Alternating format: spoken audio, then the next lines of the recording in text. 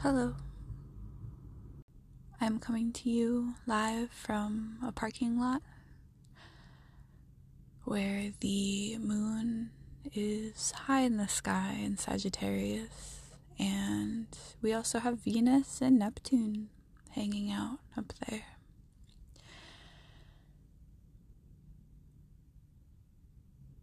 This is a series called Soliloquies. It is presently the 15th of February, so nearing the end of Aquarius season. And 2 days ago, we had the Super Bowl, something called the Super Bowl. It is an American holiday of celebrating American football. And basically, what this is two archetypes coming together each year and utilizing the corporal form to smash into each other across the field and better understand the interaction. And they invite all of their closest friends and extended family to watch the ordeal. And this year, I think it was the eagle and the arrowhead.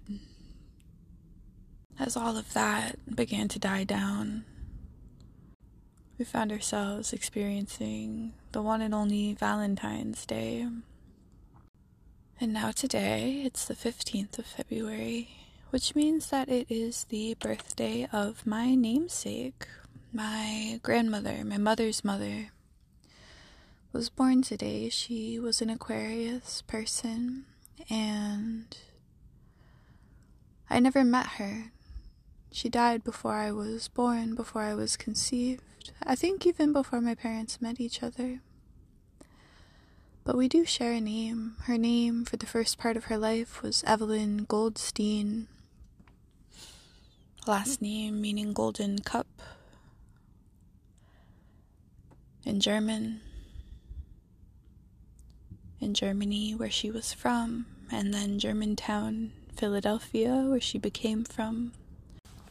And one thing led to another, and I am here, existing and speaking to you on the very same day, 15th of February.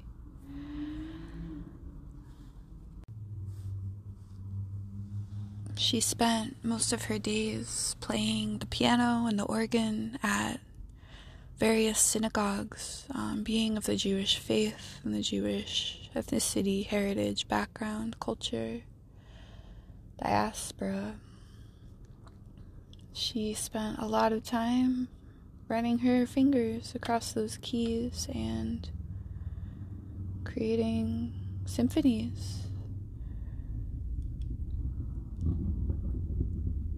And this archetype of the golden cup and the musician, and wondering,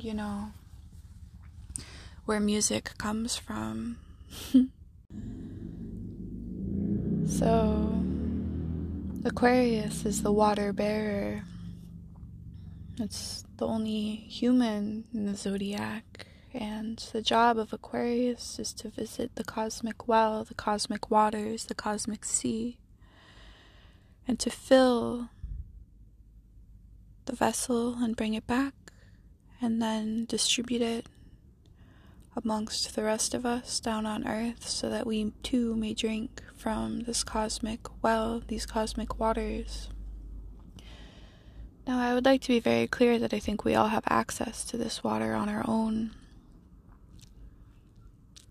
I think Aquarius takes it upon themselves to be engaged in this process, but I think it's a process that we really truly all have access to in our own ways.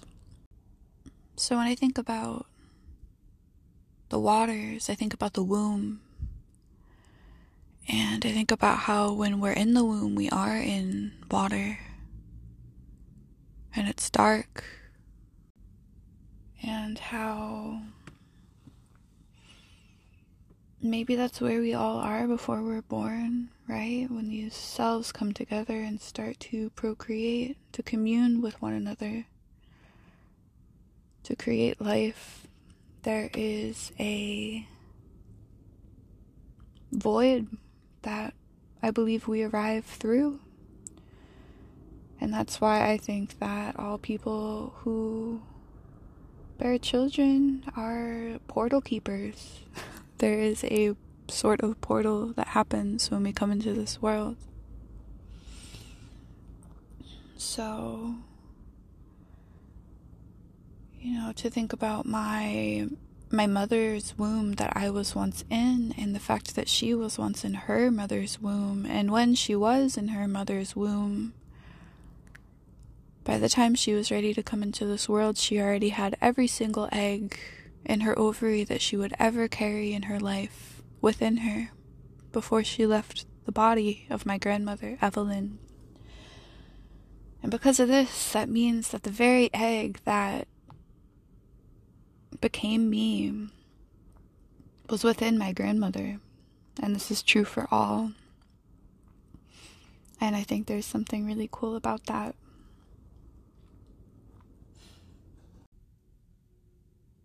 In Aquarius, a lot of people think it's a water sign, but it's not. It's ruled actually by fixed air.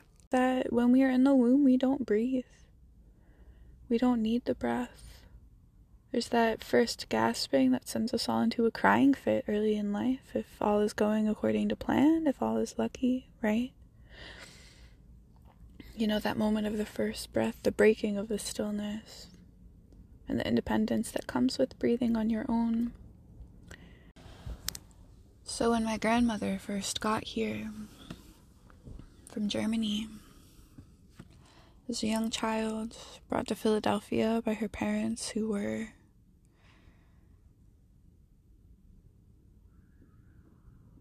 I'm not sure what to say about them. I don't know them. But, she didn't really know them too well either. She was bitten by something called a tsetse fly. It came off of a boat. Not too long after they had landed in America. I think she was about 2 years old, and it made her extremely sick. She got something that back then they called sleeping sickness. I think it was the early 1900s. The generations are pretty big in my family. And the sleeping sickness made her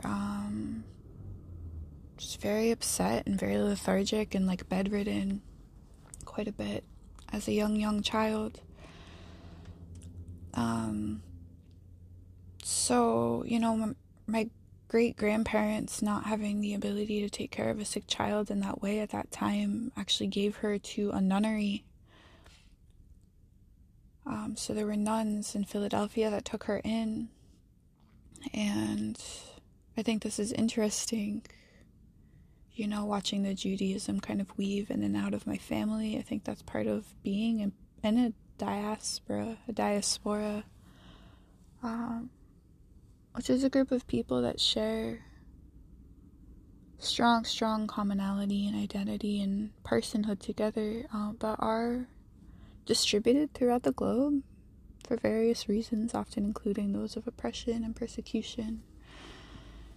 And it actually took me until the age of 24 to learn this term, which I think is just incredible that it took that long. But anyways, so she was living with these nuns from the age of 2, and she got a little older, and they started letting her play the organ just to help her stay occupied. And it turned out she was really, really good at it. And by the time she was 6, she was teaching other children how to play the organ and how to play the piano. I think my mom told me they actually built some kind of leg extension so she could reach the pedals on the organ in the body of a young child, which I think is very sweet. And she got a little older and started playing in the Philadelphia Youth Symphony Orchestra. And, and I know that she wound up getting scarlet fever when she was about 13. Or rheumatic fever, excuse me. And once again, she was bedridden, and she used that time to practice ballet from her bed. to keep herself mobile at that time.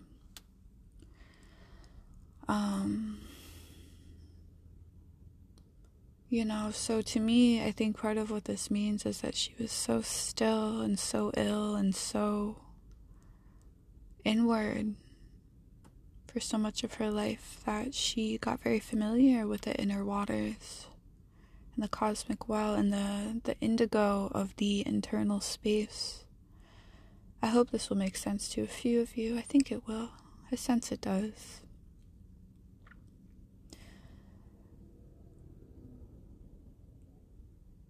So this is really all I know about her. For the most part, I know she was married to Marcus Connick, and he was a wonderful, wonderful man. I talked about him a bit during Libra season. And I think, it's just an honor to know what I do with my lineage, even if it's not the whole thing.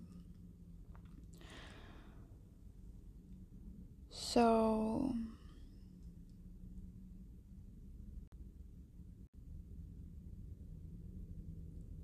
I think it's a little weird that Valentine's Day is during a season that is known for being emotionless and cold, which is part of the reputation of Aquarius. This idea of bringing back the cosmic waters, but in very logical terms, in very intellectual terms, kind of the habit of intellectualizing feelings, putting study over experience in terms of ways to learn things. So for Valentine's Day to be during this time of year, it really makes me curious, because when we look at just the regular interpersonal couplings that we see, it's not really that much of an Aquarian energy to me. But when I start to think about what I think love is, as a more general thing. And let me preface, okay, because I am becoming very fatigued having so many people on the internet that I have never met, and some that I have. And myself even, I've caught myself doing it, trying to tell other people what love is, what it looks like, how it feels, where to find it, the right way to do it. And, I think there's just certain things in this world and in this life that we are not supposed to be trying to give each other instruction manuals about. And, our individual relationship to love, is, I just don't know if we need to be on Instagram trying to tell each other about that, right? Please know that above all else, you're the one to define love for yourself. You're the one that gets to decide if it even fucking needs a definition, okay? And I've started thinking about this idea of being in love. And to be in love when I was younger, I thought it meant to be in love with another person. To be in love with another person. This idea brings to mind to me now is, hand in hand jumping into a lake with another human being, and if that water is love, then I'm in love and another person is there, and therefore I'm in love with another person. I recently was speaking about how the universe loves us so much that it individuates itself into other people just so it can love us from inside the corporal form. This was the post that got me thinking about how I shouldn't be trying to tell other people what love means. But also, it was probably one of the more beautiful thoughts that I've thought in a little while, so I wanted to share it. And it's not really my thought, I don't know how many thoughts of mine are actually mine, right?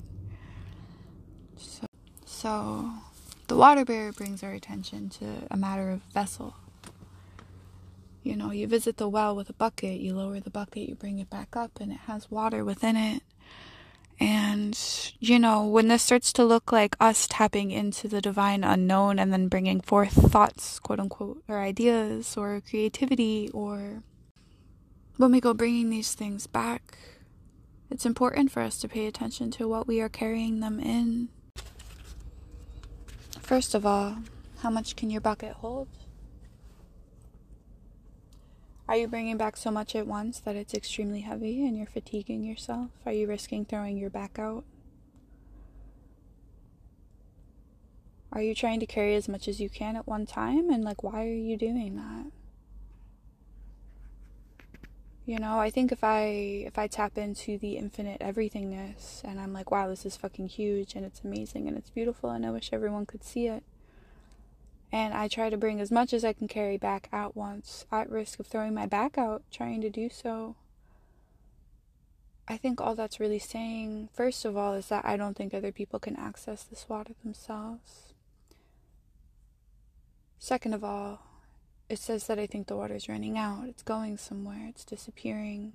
Gotta hurry up and make sure that it all gets to the people right now. Neither of which I think are particularly wonderful things, but they're important to recognize, you know, what's built into these behaviors.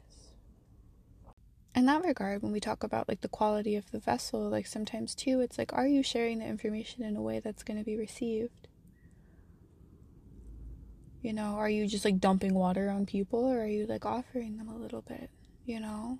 And like, which one is a better use of the water, and which one is a better use of your intention to deliver something?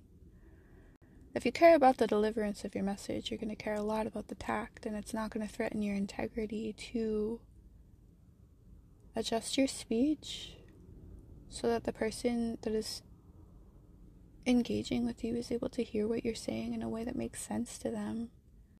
You know, we translate every time we say anything with language. It's never exactly the thing, so it's okay to be aware of that process, I think.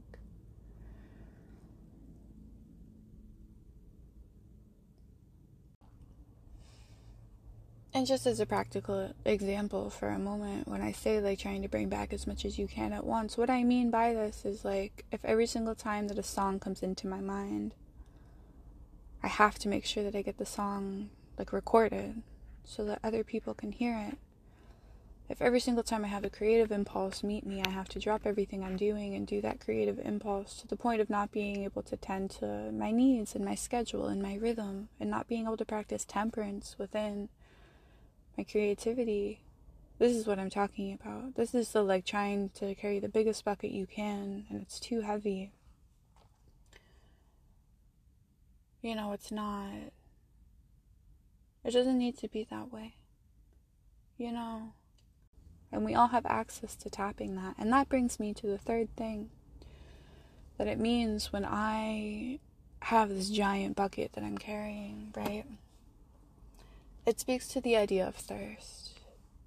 Okay, and this is something that I recognize in almost every single Aquarius person that I know. This one characteristic I have noticed in quite a few, and I'm an Aquarius moon, I see it in myself as well, but it is this fixation on the fact that people are thirsty for connection with the divine. Okay, but in a way that is fearful of what will happen if they don't get it.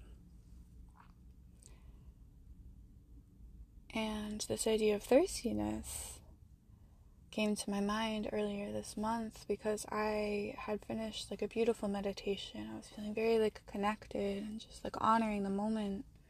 Feeling really good, really creative. The world was beautiful. There was romance all around me. Everything was gorgeous. The lighting, the flowers, the vibe, the room, the mood. And my own corporal form was glowing.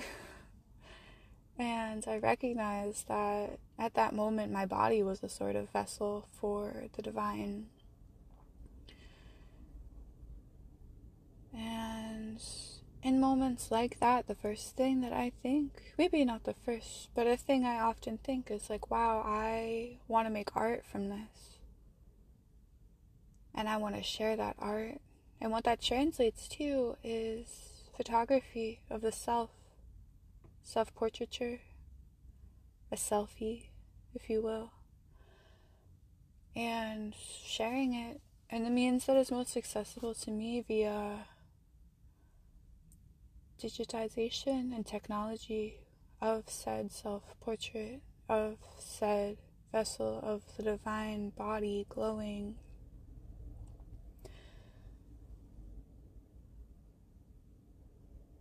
And then taking a moment to recognize that the totality of all of that is boiled down to the notion of a thirst trap.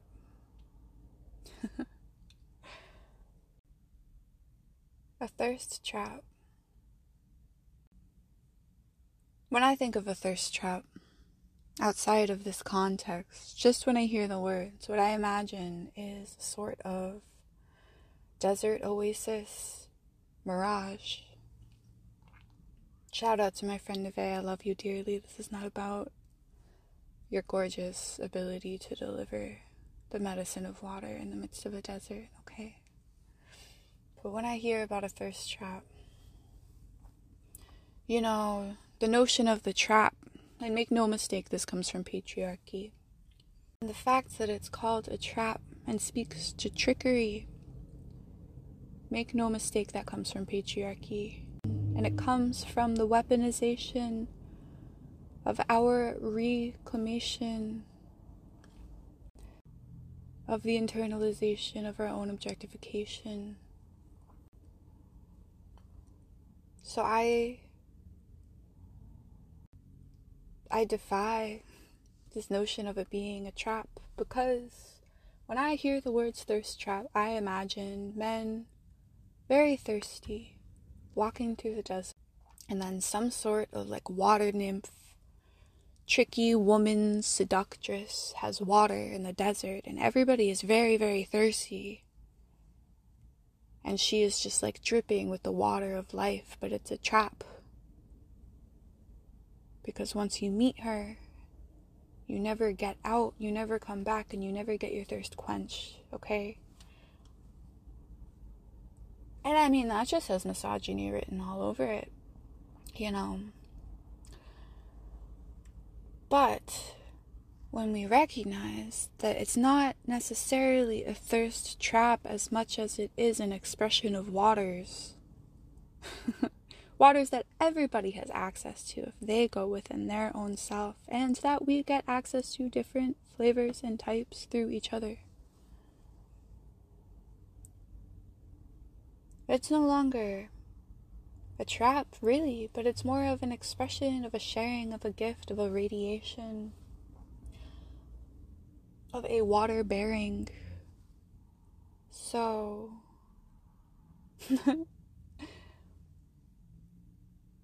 in defense of juicy selfies,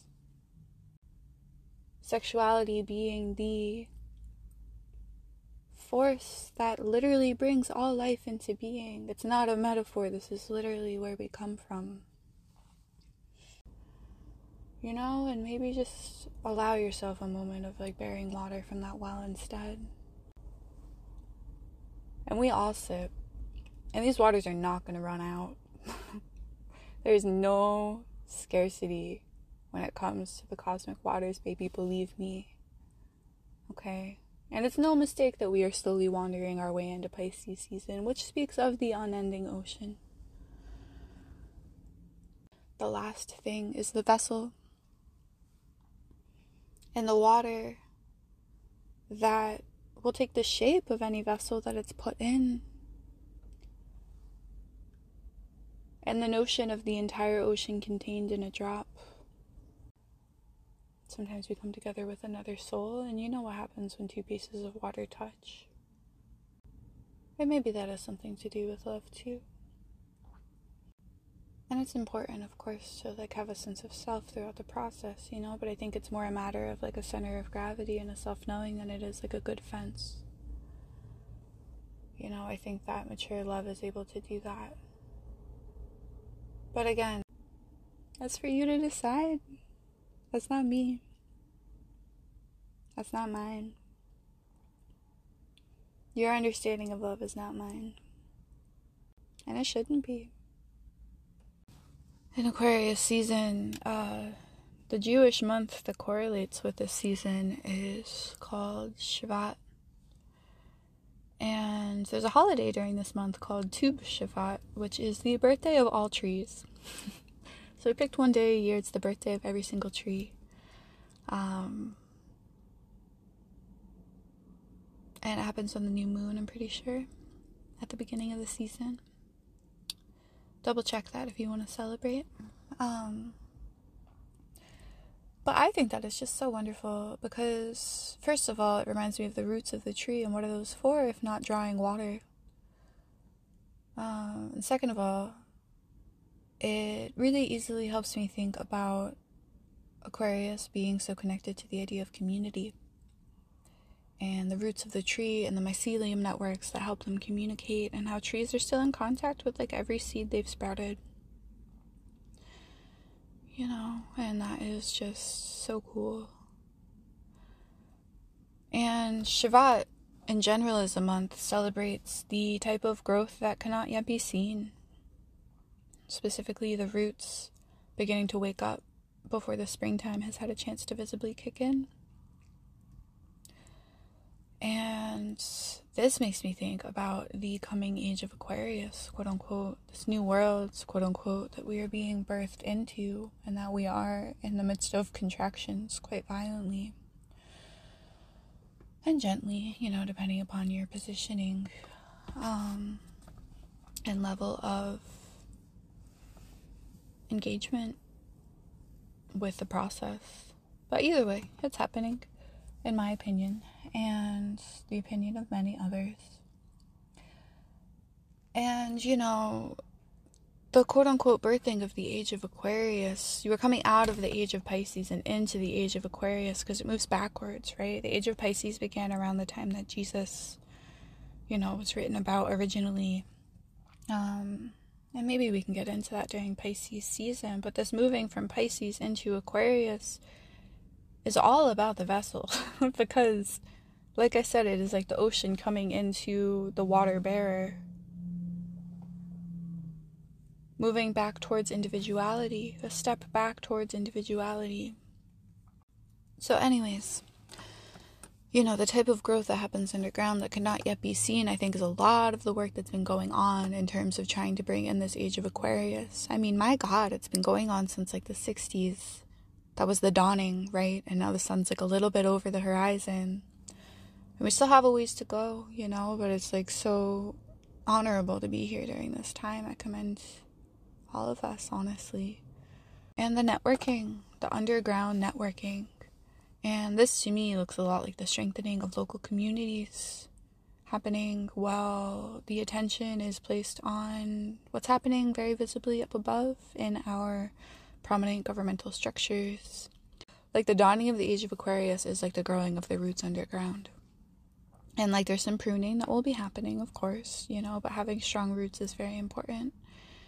And that's why building community is very important. And you've maybe noticed I talk about community almost every single month, you know, and I mean, honestly, almost everyone I interview brings it up. Everyone I interview brings that up, and they bring up love. And I think that's fascinating. And I am looking forward to what I discover listening to the rest of these interviews. And community, in addition to being these roots, also comes from the word commune. And guess what commune means? It is two cups coming together and clinking. Who better to bring that in than the water bearer? You know, I learned recently that in old times, people would clink their cups together not just in celebration, but to ward bad spirits out of their vessel of water, vessel of liquid. And it's interesting because if we're visiting these cosmic wells, this void, this totality of everything on the other side of the veil, and we're bringing things back to share with other people, maybe it is good to cross-reference with those who are doing the same in order to dispel any negativity that is coming, anything that comes through that is not for our highest good.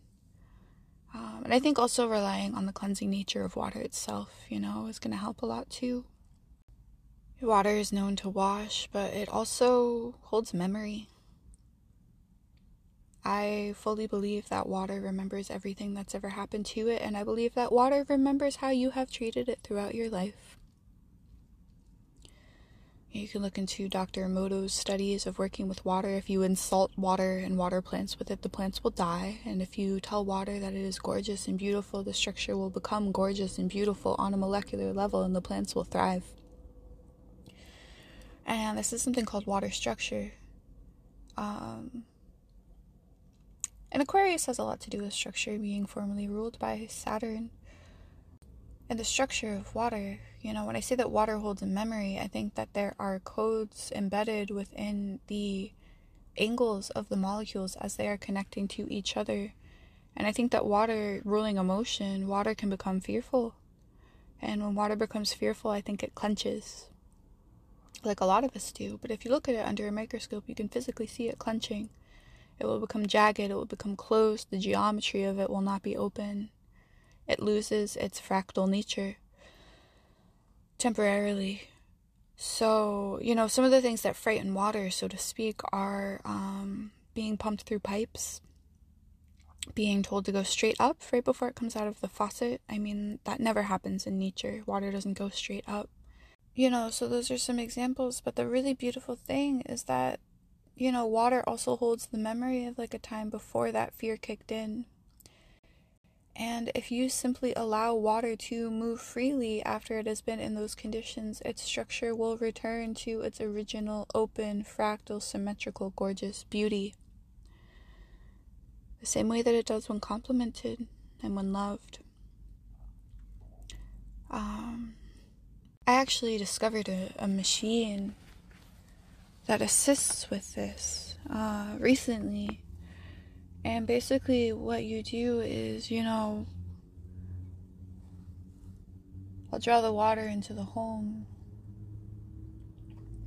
and I'll filter it so that it's just water, for the most part, just water and the minerals, right, the earth and the water that are supposed to be there. And then I will take one of these vessels, and the vessel has it's like a vase, and it has a propeller in the bottom, and the propeller links up with a magnet underneath.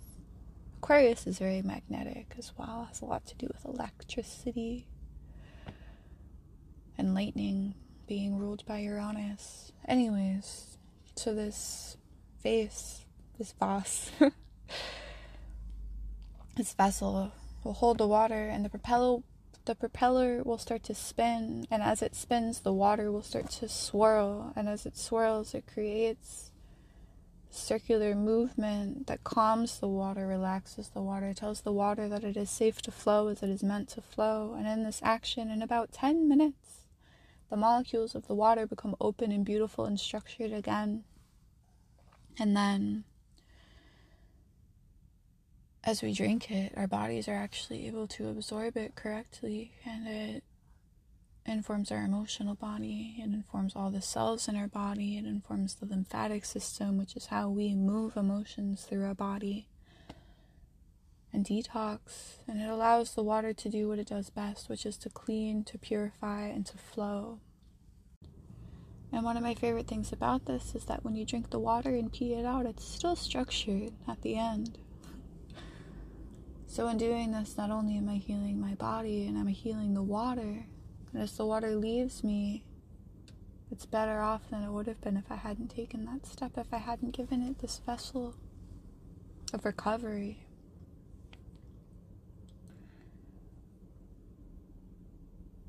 And I think a lot of times about how old water is, it's been the same water forever. Ever since I learned about the water cycle, right? The infiltration through the earth, and the evaporation into the sky, and the condensation into the clouds, and the perspiration back down in little raindrops.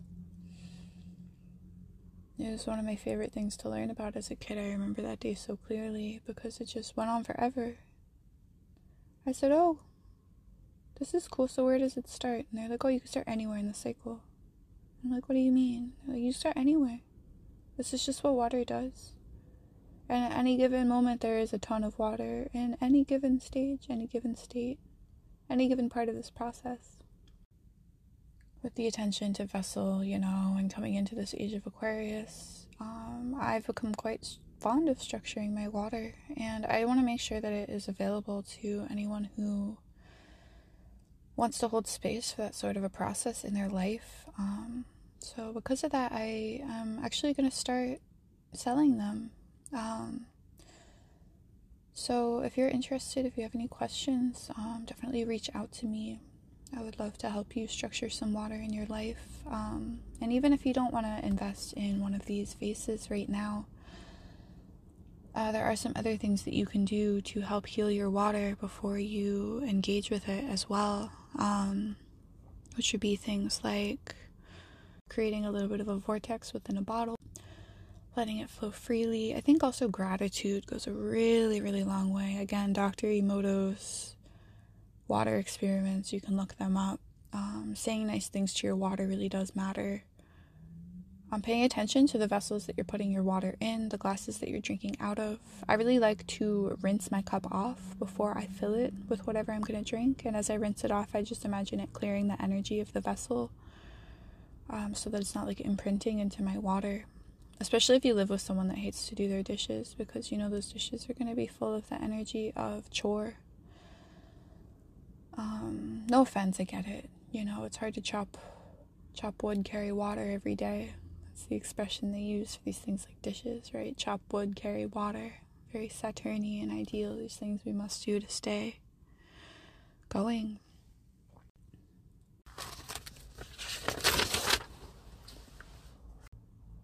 So this idea of all water being the same thing, and then the honoring of the vessel that allows for individuality, that sort of reminds me of like reincarnation, but can also be visualized as just the same water poured into 2 cups and then communed with, being this human condition of ours, even during the holiday of the Super Bowl. Right, this collision, this colliding, like it almost reminds me of 2 glasses like slamming into each other. And I guess that's technically a form of communion too. Of the vessel really reminds me of this dichotomy of the need for uniqueness and the need for belonging. And this is another really big theme for Aquarius. Like, they're often considered kind of weird, kind of weirdos, but also like total humanitarians. I've met a lot of Aquarius people who tell me they feel like an alien for one reason or another, whether they actually think they're from a different planet or if they just feel kind of weird, kind of strange in their skin here, strange in their vessel,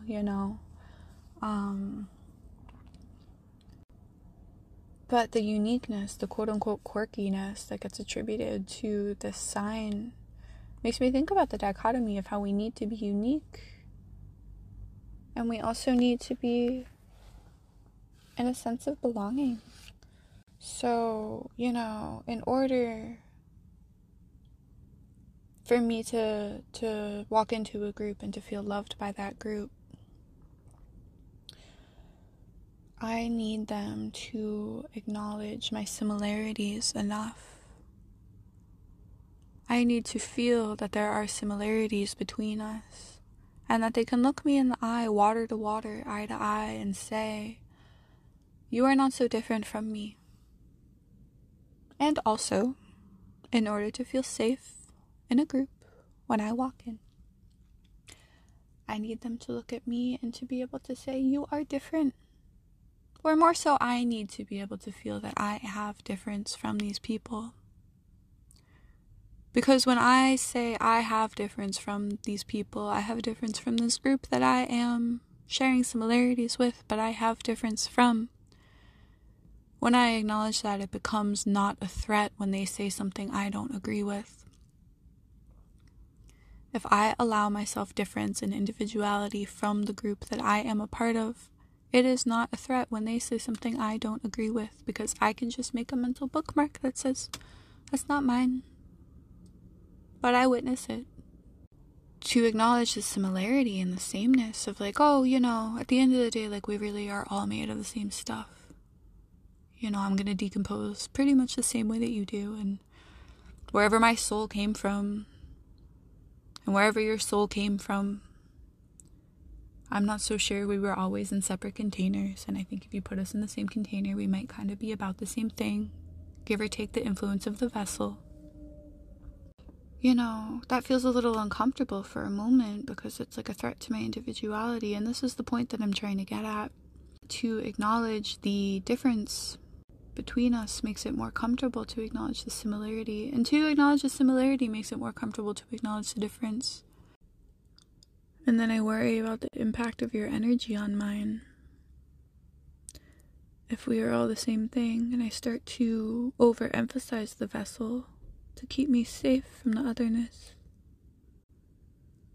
I'm completely forgetting the nature of water and that it flows and it bends and it moves and its structure changes. And structure will open when it is just given the opportunity to flow in a natural way. And that fear is the thing that causes it to constrict. But that if given freedom and space to flow, it will truly return to a open, divine state that is comfortable for all. So that's a good thing. And you get to define things for yourself. I don't get to define things for you. Don't let other people tell you what's what. Seek information, listen to people you trust. But you get to decide who you trust. And know that you have access to the totality of all of it on your own as well. In a more spiritual sense, if that sort of thing is your cup of tea.